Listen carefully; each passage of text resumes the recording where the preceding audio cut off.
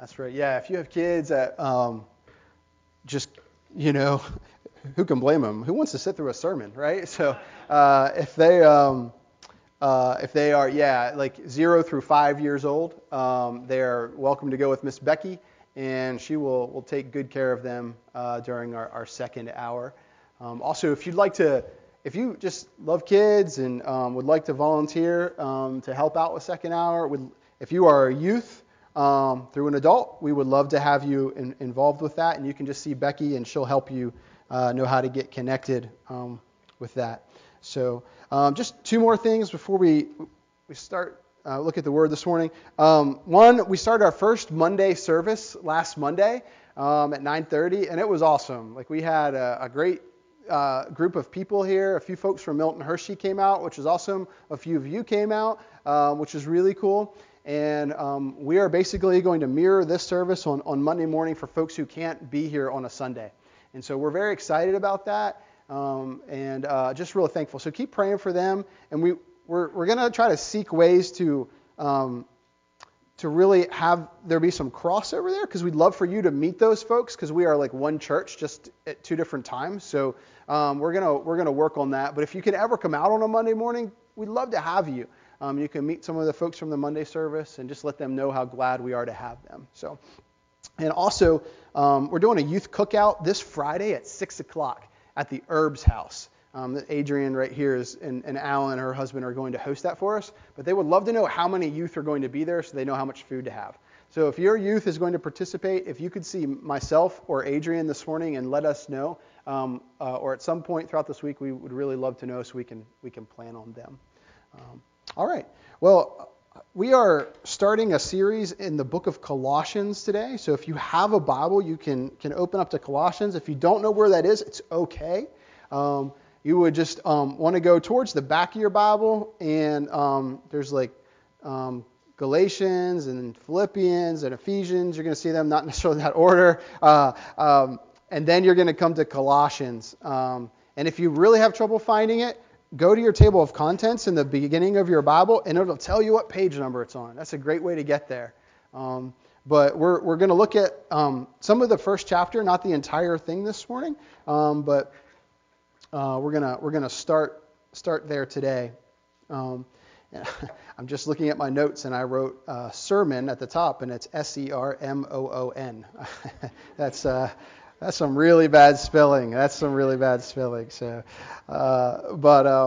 anyway, so this is our first week, and given that it's the first week, I thought it might be helpful for us to just kind of understand a little bit of the background and context of the book of Colossians. So we're going to start there this morning, and to do that, we're going to read verses 1 and 2. And this is what Paul writes. He says, "Paul, an apostle of Christ Jesus, by the will of God, and Timothy our brother, to God's holy people in Colossae, the faithful brothers and sisters in Christ, grace and peace to you from God our Father."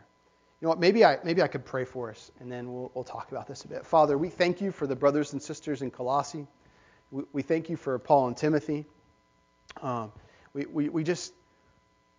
thank you that we are a part of a body that goes beyond our town, that goes beyond our time, and in fact will continue on into eternity. That will never end.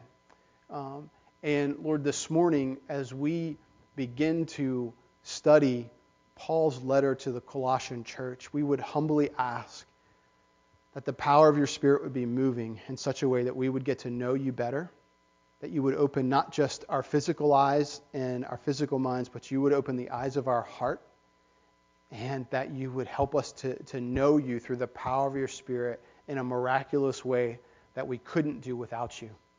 And that we would be equipped through that, through the knowledge and understanding that we gain to better serve you and to love those who are far from you, and to love and serve your church, Father.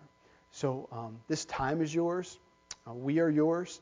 And we give it to you in Jesus' name. Amen. Amen. So in the first verses, Paul basically says, hey, it's me, Paul, and Timothy's here with me, and we're writing to you, Colossians, brothers and sisters, men and women, believers in Christ who are living in the city of Colossae. And so who is this? What is Colossae? Who is this people? Well, several years ago, my family and I went on a mission trip to Lynch, Kentucky. I'm not sure if you've ever heard of Lynch, Kentucky. One of you is shaking your head, but most of you are not, which is probably really helpful for me with this illustration. So Lynch, Kentucky it was a once bustling town in western Kentucky during the 1940s. A lot of money flowed through Lynch. It was because it was a central coal mining town in Kentucky. But however, when the coal mining kind of dwindled, when we needed less coal, less was, and when coal mining became mechanized, the town just kind of diminished. And at its peak, the town was home to more than 10,000 residents, but today it has less than 600.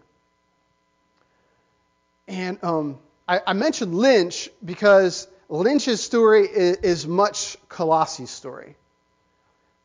Colossae was a town once located on the eastern side of modern-day Turkey.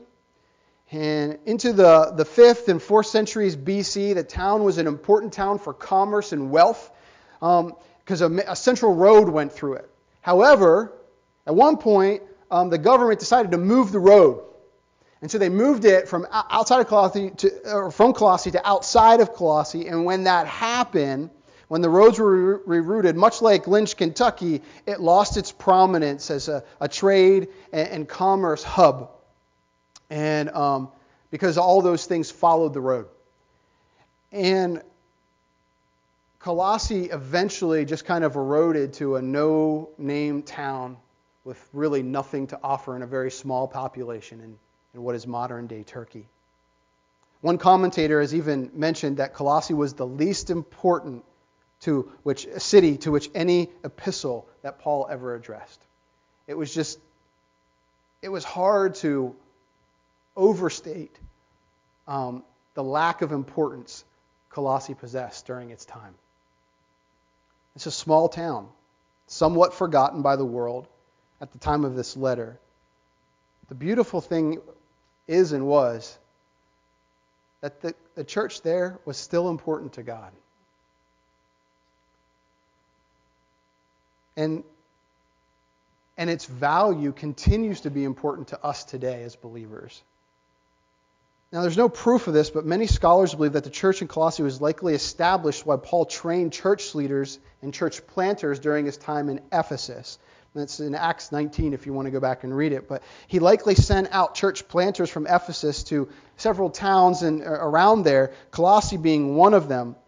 And as such, Colossae was formed. And Epaphras, who is mentioned in Colossians and will be mentioned today, is likely the leader that went there to establish the church in this little town.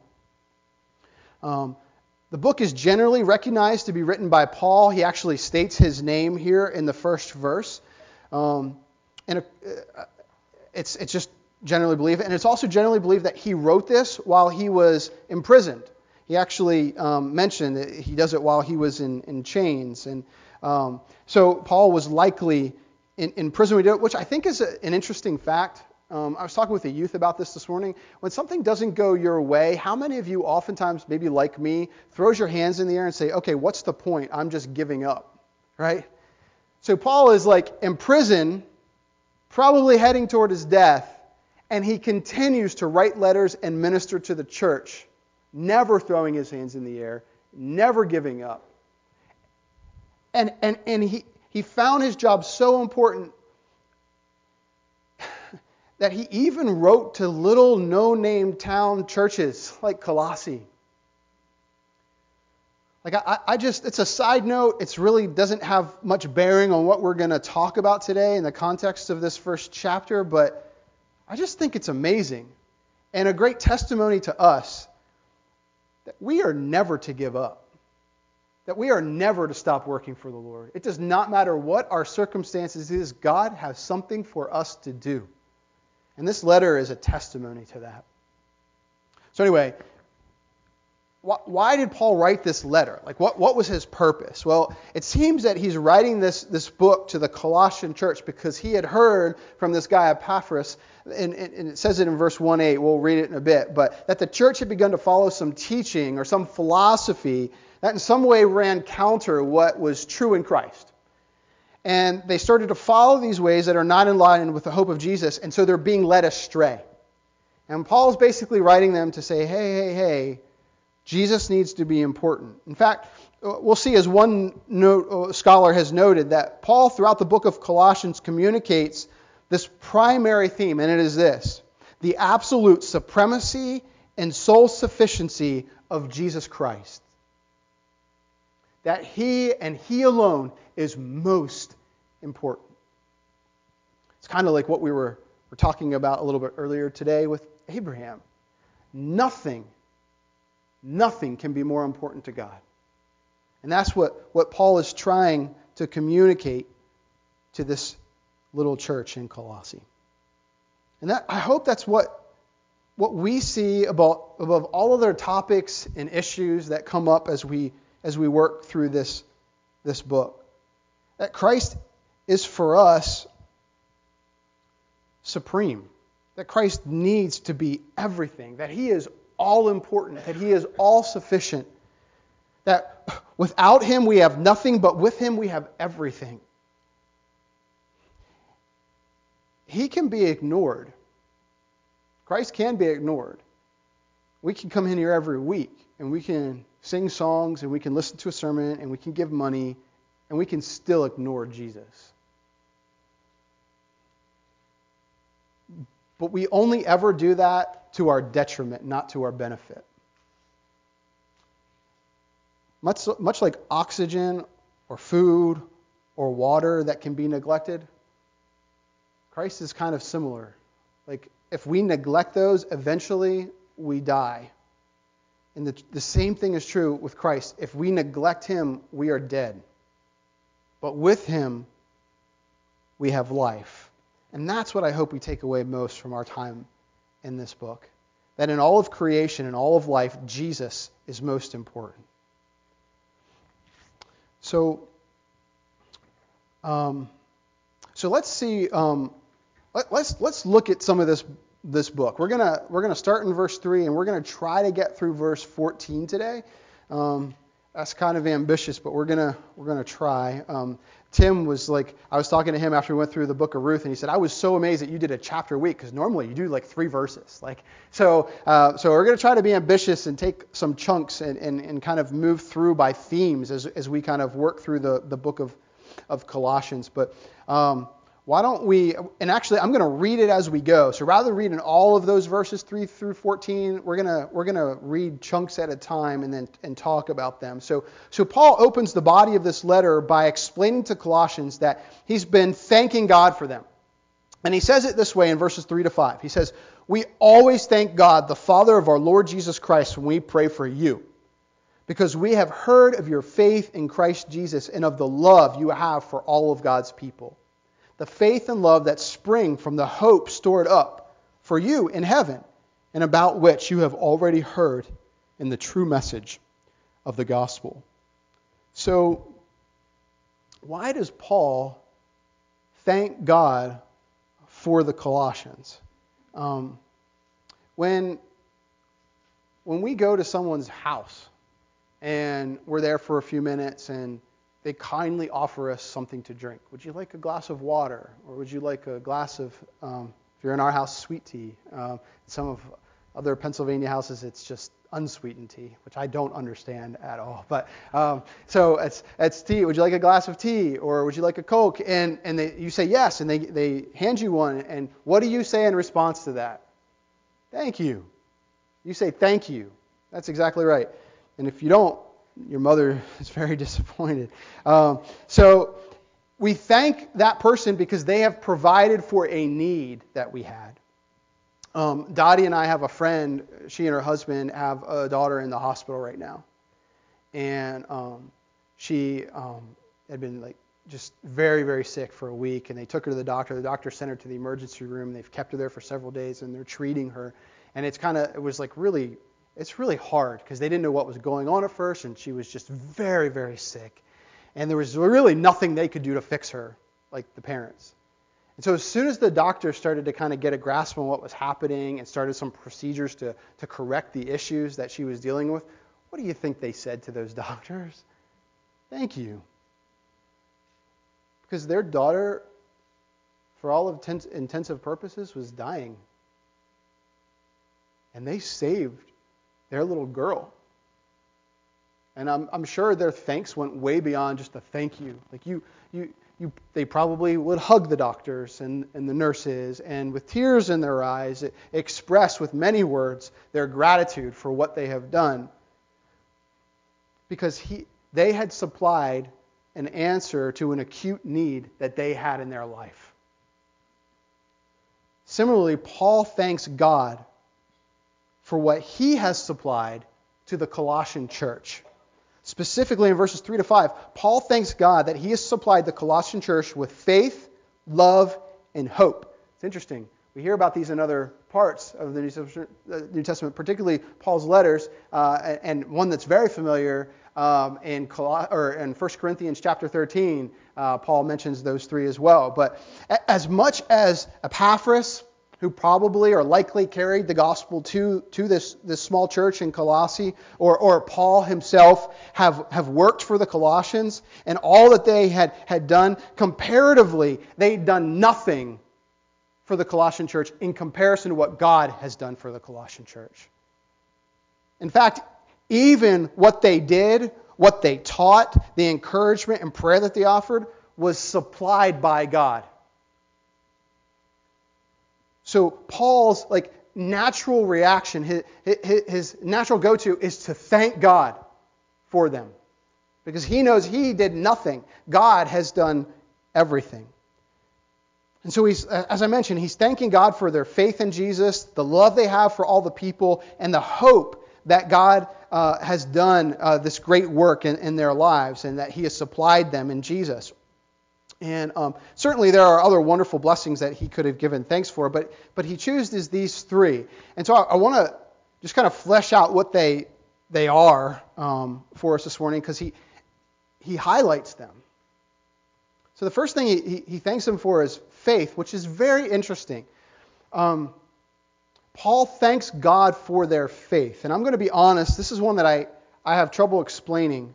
But truth of the matter is, faith is a gift from God. It's something we didn't earn. Oftentimes we'll say to one another, or I'll say, I have faith in Jesus, right? Or my faith or your faith has saved you.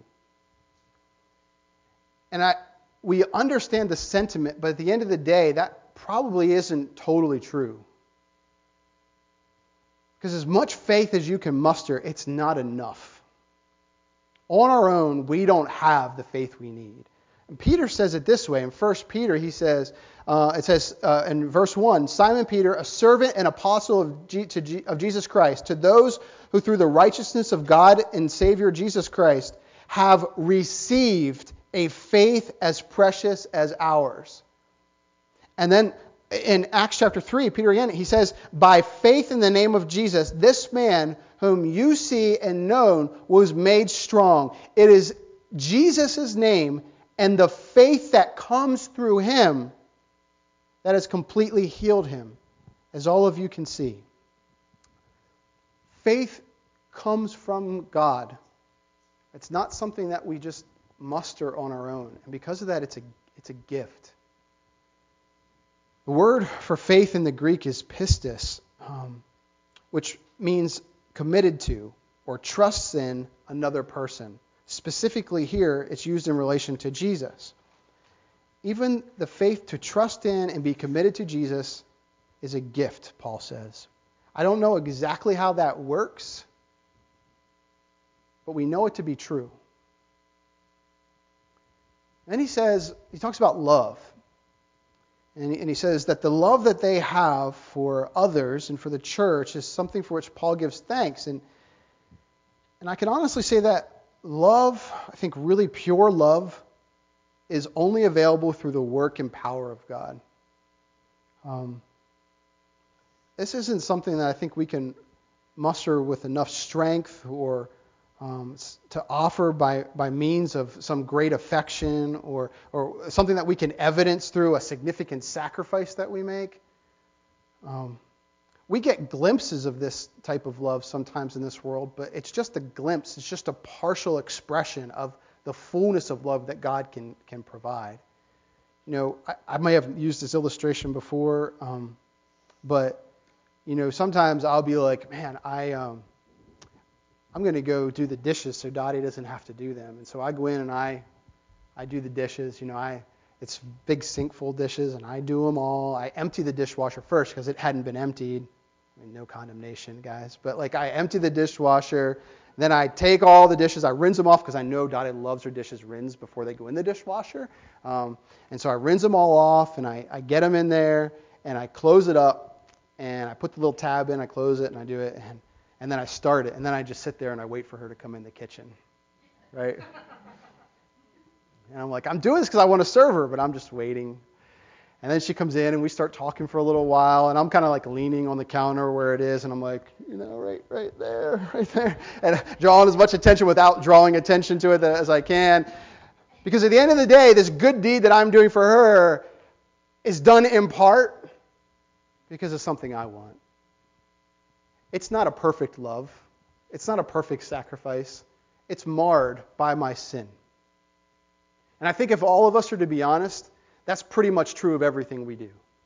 Like, there's some little bit of every good thing, every loving thing that we do that has some taint to it. None of it is perfect. But with God, we are capable of something different. We are capable of loving to a different degree that we can't do on our own. The Greek word here for love is agape. And it implies a caring love, the love that counts no sacrifice too great for the one that is loved.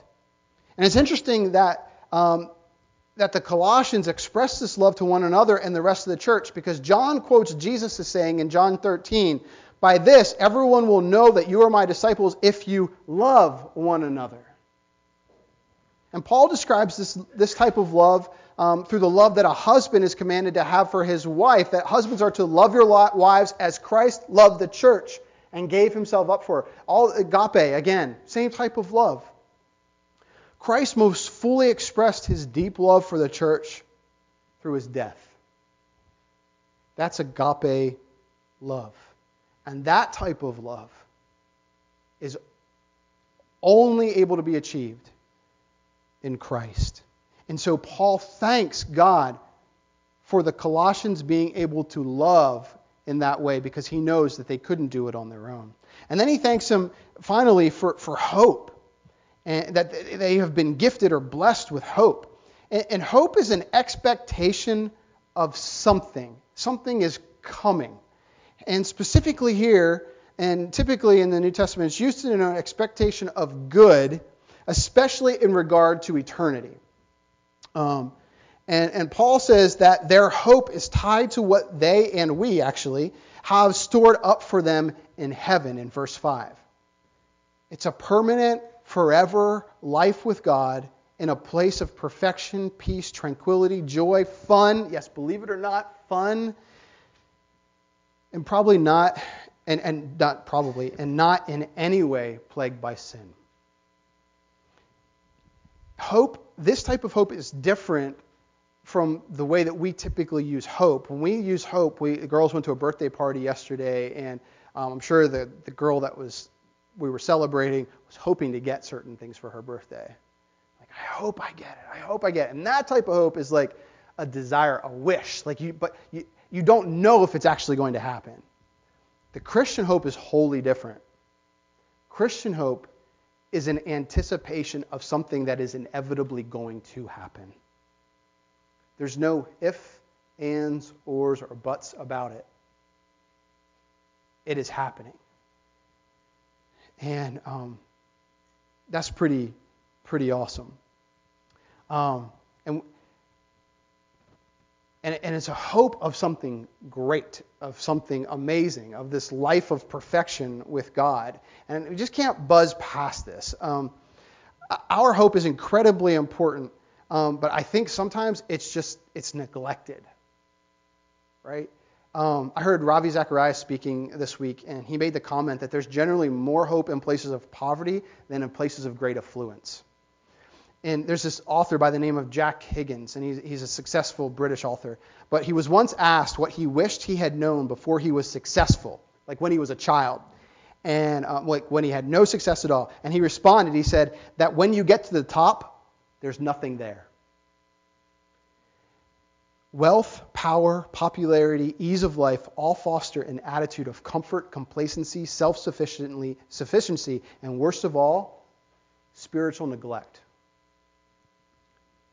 While we may speak with words of dependence and desire towards God, oftentimes our lifestyles, when we're in a place of affluence, tell a different spiritual story.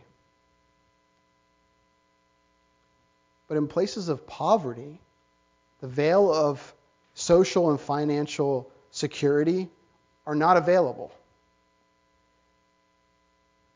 So oftentimes in those locations, they can't provide for themselves, so they have to look to someone else, to something else to provide for them. And because there's nothing here to blind them, nothing in this life, they are constantly hoping for the better that is to come. They're yearning for something better. But us, so often, I think, me included, I am satisfied with what I have. Like I kind of think, how can it get any better than this? I have a nice car, and I have a nice home, and I have a wonderful family, and we have wonderful food to eat. We can go out to any restaurant we want. We can, go on any vacation we want. We'll be paying for it for a while, but we can do anything that we want, and it's like all at our fingertips. And I think sometimes that ease of life blinds me to my need for Jesus, but also to the surpassing greatness of Jesus and what He has provided for me in eternity to come. As good as this is, it pales in comparison to what is going to be. And we must be careful to hold each other accountable and not let ourselves get blinded to that, and to hope, and to continue to hope for what is to come.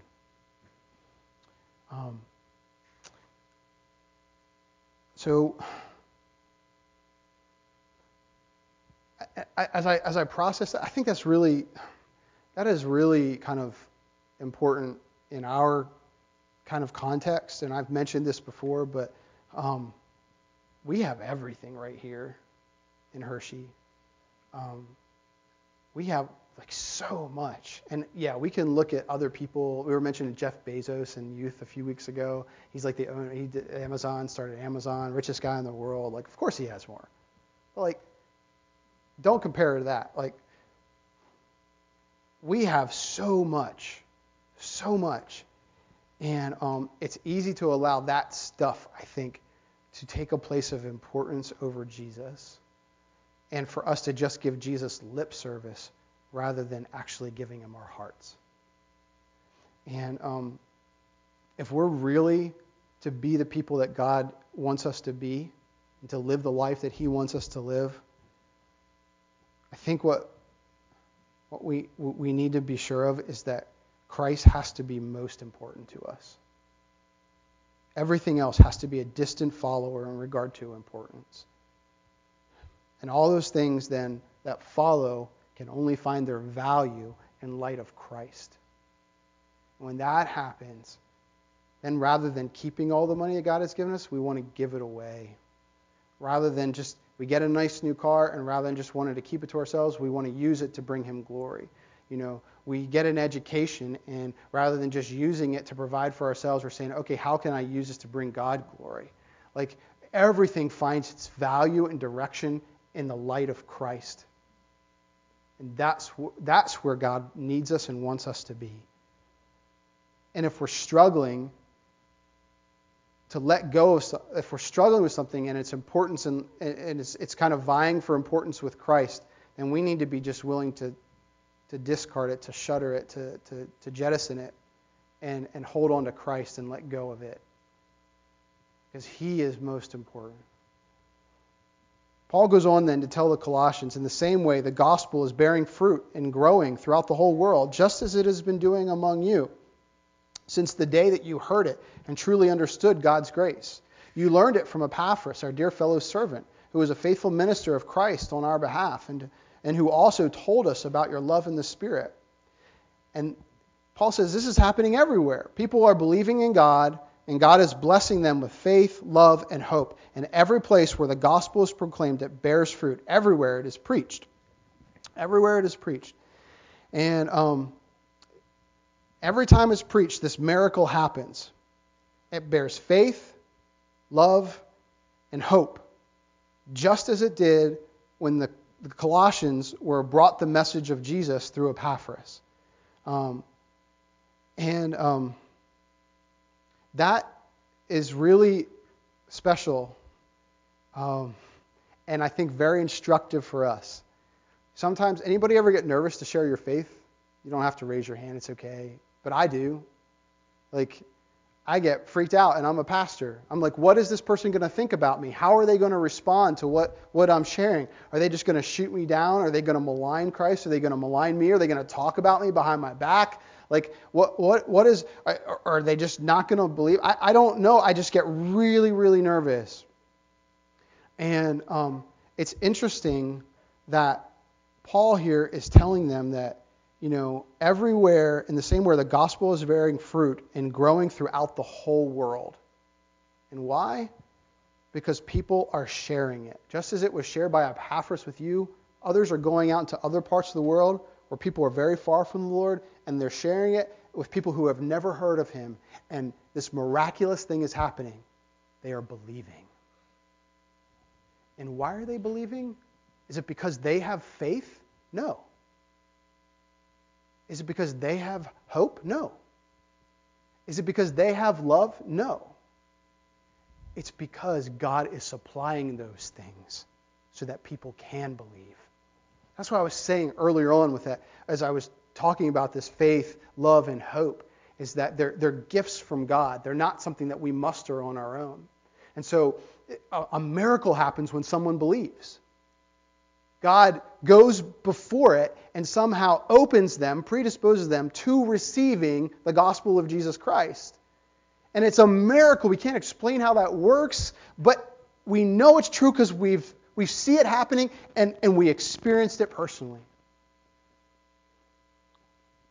There's one really specific thing, though, that has to happen in order for people to receive the gospel, and that is for us to go out and share it. People actually had to take the gospel and share the gospel. Epaphras had to go out and do that. And we have to do it too. We have to do it too. And so Paul writes, he goes on and encourages them, and he says how he prays for them. And he writes this, he says, "For this reason, since the day we heard about you, we have not stopped praying for you. We continually ask God to fill you with the knowledge of His will through the wisdom and understanding that the Spirit gives." Paul desires that this gift they've been given to continue to bear fruit. He doesn't want it to stop. He prays that they will continue to grow in knowledge as the Holy Spirit instructs them. And I think this is really important. We need to remember that they didn't have the benefit at this point of a New Testament. Many of them probably didn't know the Old Testament. Some of them had probably never been exposed to the Old Testament. Not totally sure of that. But they certainly didn't have the New Testament. They didn't have Bible scholars that were readily available through Google that they could consult, or commentaries from Bible scholars that they had written all about the Bible sitting on a bookshelf. They didn't have some of the benefits that we have, yet they continued to grow in the knowledge of God. And we have to ask ourselves, well, how did that happen? Well, it happened One, because people like Paul and Epaphras went out and preached. But the bigger thing that was going on is that the Holy Spirit was moving in their lives to help them to know. As they gathered as believers and they talked, the Holy Spirit was in that, because together we are the temple of God. I fear sometimes that in 21st century America, we maybe rely more on the commentaries and the Bible scholars and the YouTube videos that we can watch and all the books that we can read than we do on the Holy Spirit. I'm not saying that those things are unimportant, but that they shouldn't be consulted. That is absolutely not what I'm saying.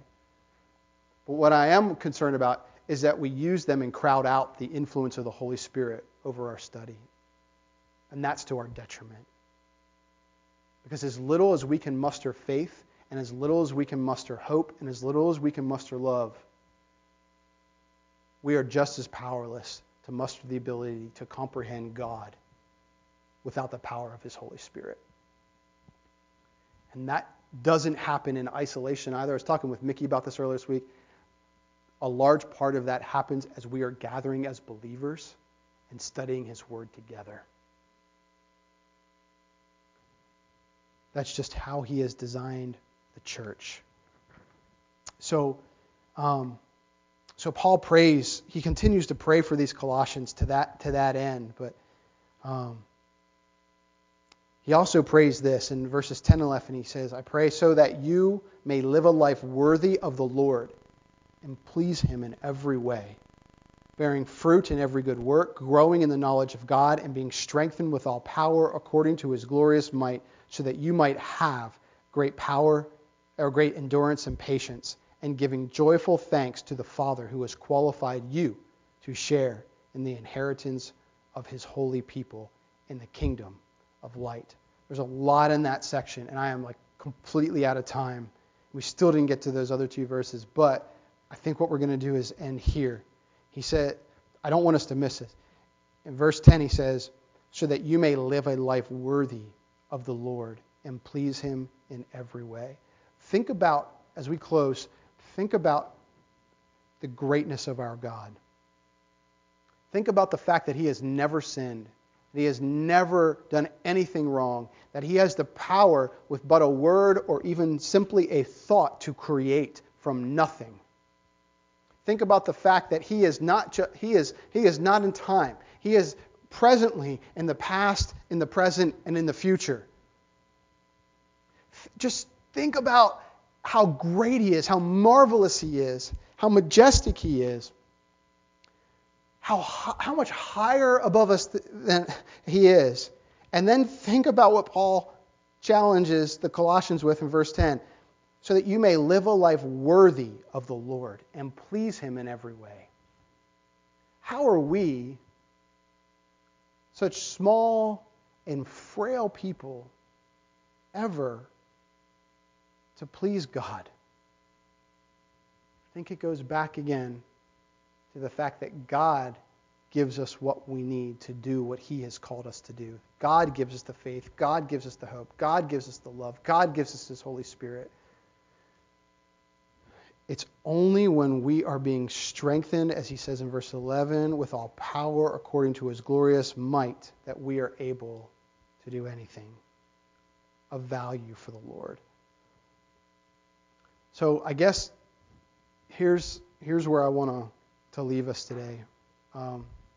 We're about to embark on this 8-week journey in our community groups starting this week. One group starting tonight, another is starting on Thursday. And my hope is as we go through this, we're not going to work through the book of Colossians. We're going to do a different study in those groups, but they complement one another. My hope is that through both of these times, we will get a better view or a better picture of the supremacy of our God, Jesus Christ. And my hope is that you will be a part of one of those groups, because it is impossible for you to get the fullness of that picture of Him on your own. You need one another to most fully and appropriately understand who God is.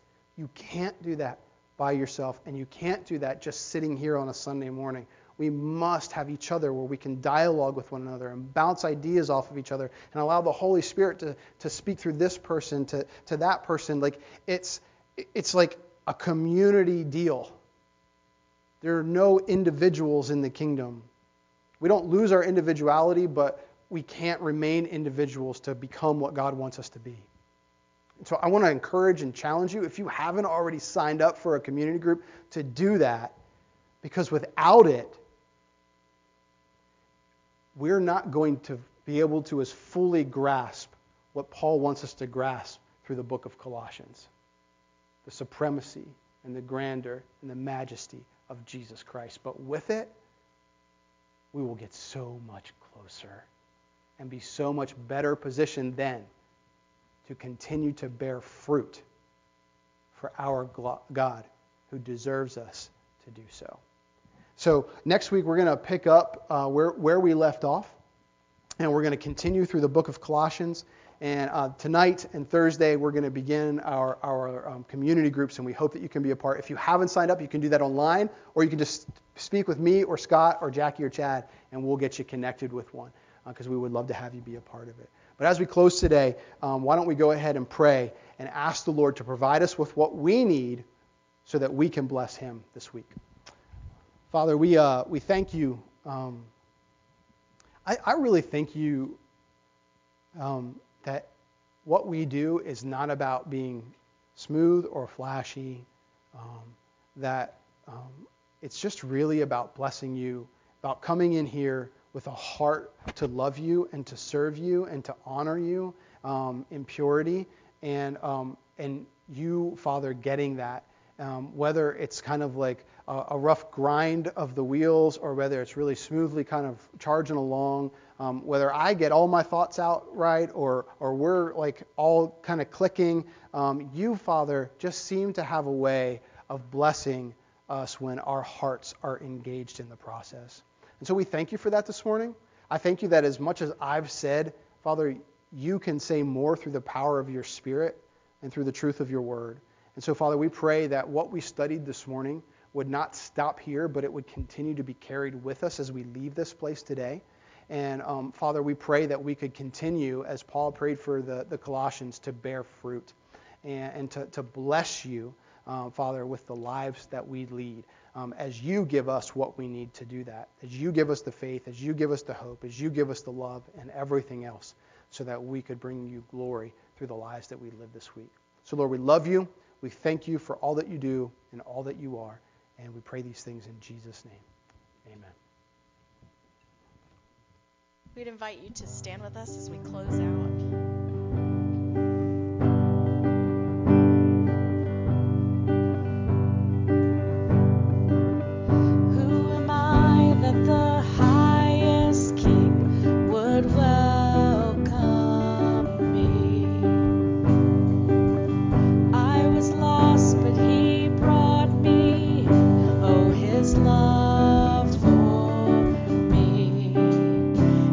His love for